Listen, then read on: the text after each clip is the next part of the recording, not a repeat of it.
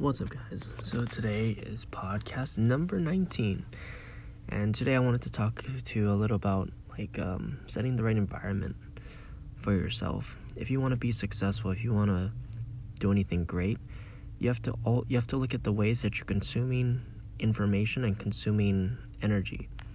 So you got to look at your food. So what I do, and I'm not saying you have to do it, but what I do is I watch my thoughts, I watch the energy in my environment around me, and I also watch the things that I put into my body, because all of these things affect your mindset. Whether you think it or not, it actually is subconscious. It's on this subconscious level, and you have to be aware that anytime you're in a toxic environment or putting in toxic food like McDonald's, I mean, it's really good, but let's all be honest, it's pretty toxic. It'll kill you over time. And so I just wanted you to be aware that you're consuming more things that you know and shaping who you are in the long run.